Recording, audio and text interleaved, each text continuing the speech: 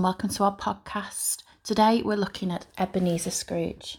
So the iconic Ebenezer Scrooge is the miserly protagonist of Charles Dickens's 1843 novella A Christmas Carol. This is the classic Christmas morality tale featuring the curmudgeonly old miser at its core. At the beginning of the novella, literature's most famous misanthropic businessman despises Christmas, but Dickens reverses his character from the anti-Christmas figure to the spirit of Christmas, clearly showing the message of hope and forgiveness Dickens intended for his readers. So where did the inspiration come from for Dickens' embittered miser? There seem to be two sources for this character. The first allegedly came from a walk Dickens took in Edinburgh's Canongate Kirkyard in June 1841. He came across the gravestone of a certain Ebenezer Lennox Scrooge. The gravestone gave mealman as Scrooge's profession, referring to his trade as a merchant.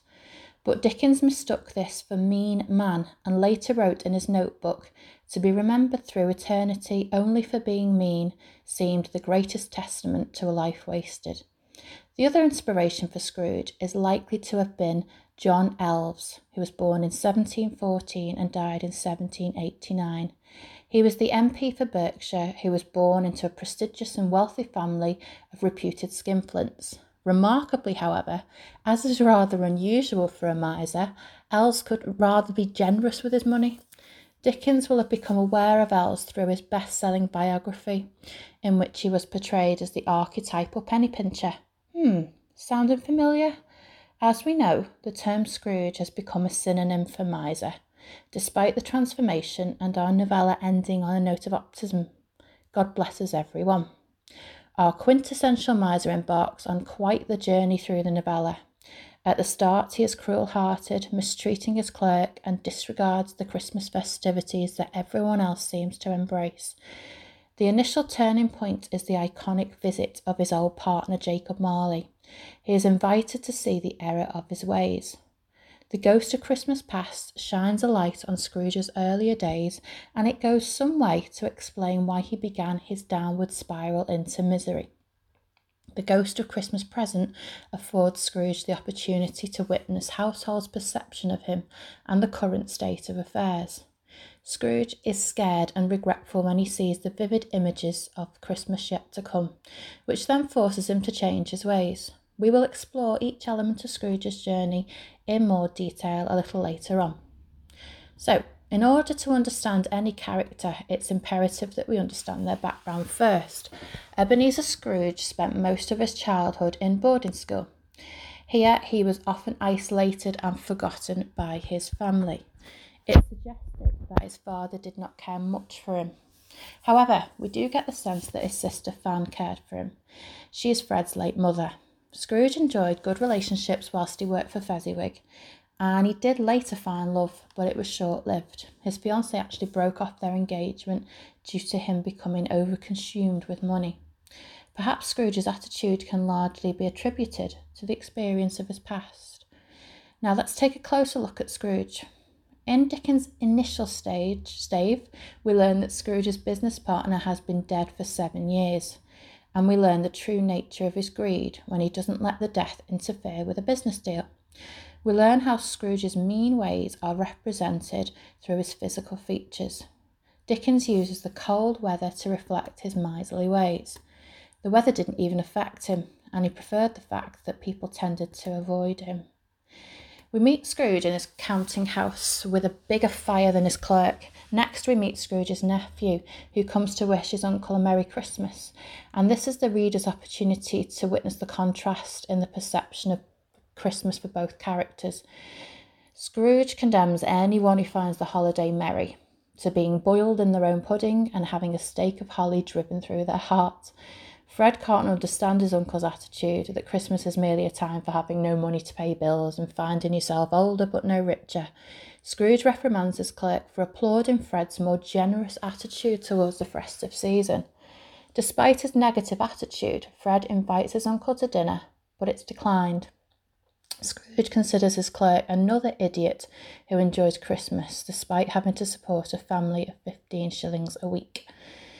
The entrance of the two portly gentlemen reinforce our initial mean impression of Scrooge. He refuses to donate money to the impoverished. His view is that prisons, workhouses, treadmill and the poor law are sufficient support for the destitute. He feels that his contributions towards these are adequate. Rather shockingly, when the gentlemen tell him that the poor would rather die than go to these establishments, he believes that they should do it and decrease the surplus population. As a reader, Scrooge's non-festive attitude is compounded when Scrooge begrudges paying Bob a day's wages for no work, for which he feels robbed.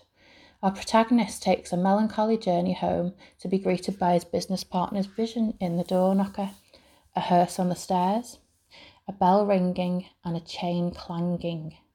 Scrooge dismisses these strange occurrences but still double locks himself into his room. Then the ghost of Marley comes through the door, but is strangely clad in chains and a handkerchief that binds his head. Scrooge is sceptical of Marley's presence and blames his indigestion on the hallucinations, but slowly becomes more inquisitive. Marley impresses on Scrooge that he needs to be more concerned about the common welfare of humanity or be condemned to death, and he wears the chains of his own free will. Marley is remorseful for the wasted opportunities and gives Scrooge the chance to escape his fate. Jacob Marley reveals the reason for his appearance, that Scrooge will be visited by 3 ghosts. As Marley leaves, Scrooge is aware of the public ghosts outside his house, all bound in chains and wailing, some who Scrooge recognises. He tries to dismiss the experiences of the evening, but struggles to, and he falls asleep instantly. In Stave 2, Scrooge seems a little less sceptical as he wakes up and waits for his supernatural visitor.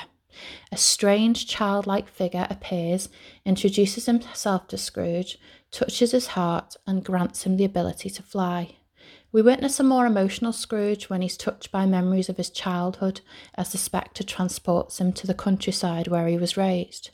He sees a solitary boy, a younger vision of himself at boarding school, all alone. We come to learn that Scrooge had a difficult relationship with his father. When his sister Fan arrives to take him home, insisting that their father is much kinder than he was. This is our opportunity to see Ebenezer in a more compassionate light as he embraces her joyfully. This is the moment we learn that Fan died many years before, leaving his nephew Fred. Interestingly, we glimpse Scrooge at a Christmas party thrown by his previous boss, Fezziwig. He was the merchant with whom Scrooge apprenticed as a young man. Again, this is such a contrast from the way we were introduced to Scrooge's cold-hearted acquaintances in Stave 1. It appears that this might be a pivotal moment for Scrooge when he reflects, "I should like to be able to say a word or two to my clerk now." Then poignantly, we move to a conversation with Scrooge and Belle where she is ending their engagement, claiming that greed has engrossed him. And then on the back of this, we're invited to see a slightly older Belle with her family discussing Scrooge's miserable ways. Her husband states that Scrooge is now quite alone in the world. This seems to evoke quite the reaction in our protagonist, who begs the spirit to take him home as he's tormented. And it seems any hope of Scrooge changing is extinguished, much like his attempt to dim the light which springs from the mystical child's head. However, this supernatural light cannot be extinguished. We once again find Scrooge back in bed, falling asleep instantaneously. In contrast to the previous visit in Stave 3, Scrooge hopes to confront the next ghost as it arrives. Here we witness a more curious Ebenezer going to find the second spirit in the adjacent room waiting for him. The majestic giant sits on top of a throne made up of quite the feast. This spirit is more commanding and takes Scrooge to a bustling city on Christmas morning. The spirit takes Scrooge to 2 festive scenes, that of the Cratchits and then his nephew Fred's. The former allows Scrooge to witness how Christmas is for all. They embrace the festive spirit with very little support. This scene seems to have a special impact on his soul. Here we further glimpse Scrooge's compassion when he asks about Tiny Tim's welfare. It is this perhaps that warms the icy heart of Ebenezer Scrooge the most. The initial sign of Scrooge's tenderness is apparent when he observes his own childhood loneliness, which prepares him to be compassionate with other children. Scrooge is then taken to numerous Christmas gatherings where he's able to witness isolated groups really entering into the Christmas spirit. Rather ironically, Scrooge seems to enter the spirit of Christmas most when he witnesses the party of his nephew, which was the invite he turned down. Here Scrooge seemed to lose himself in the party games as if he were actually present. What's remarkable is that despite Dickens's poor treatment of Scrooge's poor treatment of Fred and Bob Cratchit, they won't speak poorly of him with their respective families. This is crucial to his transformation. Perhaps the most significant moment in the novella for Scrooge is when he finds himself in a vast and desolate expanse, and the ghost introduces Scrooge to a pair of starving children who travel with him beneath his robes, ignorance and want. Rather uncharacteristically, Scrooge inquires if anything can be done to help them. Mockingly, the ghost quotes Scrooge's earlier retort, "Are there no prisons? Are there no workhouses?" Here we witness a more submissive reaction from Scrooge as he hung his head and he was overcome with penitence and grief. The Phantom in Stage 4 evokes a very abject Scrooge with his morbid and rather menacing figure. Scrooge's entire demeanour is altered as he kneels before him and squirms in terror. A rather more desperate Scrooge pleads with the ghost to share his lesson so that he can learn from it. Due to Dickens's clever use of dramatic irony, he builds up Scrooge's concern over one anonymous deceased man who's taken advantage of. A group of vagabonds sell some of his stolen personal effects. Scrooge urges the Phantom to show him some people who show more emotion for this dead man.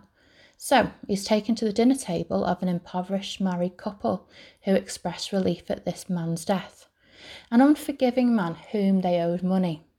In the midst of this, Scrooge witnesses that what he prayed wouldn't happen, the death of Tiny Tim. All this baffles our central character, who pleads to know the identity of the dead man. Desperate to understand the lesson, ultimately Ebenezer finds himself in a churchyard and reads the inscription on the headstone, that of his own name. This careful unravelling of identity serves to ultimately transform Scrooge, whereby he clutches at the Phantom and begs him to undo the events of this vision. This is the final instalment of his transformation, where Ebenezer promises to honour Christmas and to live by the past, present and future. By the time of Stage 5, Scrooge's transformation is complete, and the reader can enjoy a rather optimistic conclusion to Dickens' novella.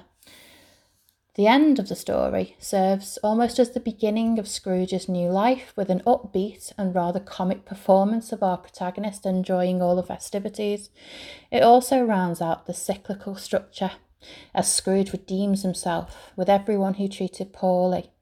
In the same sequence as Stage 1, he sends a turkey to the Cratchits, gives his clerk a raise and asks him to order more coal, and he contributes to charity, and then ultimately attends his nephew's party. Scrooge has experienced the moral conversion that compels him to appreciate and enjoy the festive season. His famous last words of the novel, "God bless us all," communicates the good cheer to which Scrooge awakens. So, this stunning character development is the foundation of the novella and of Scrooge's character.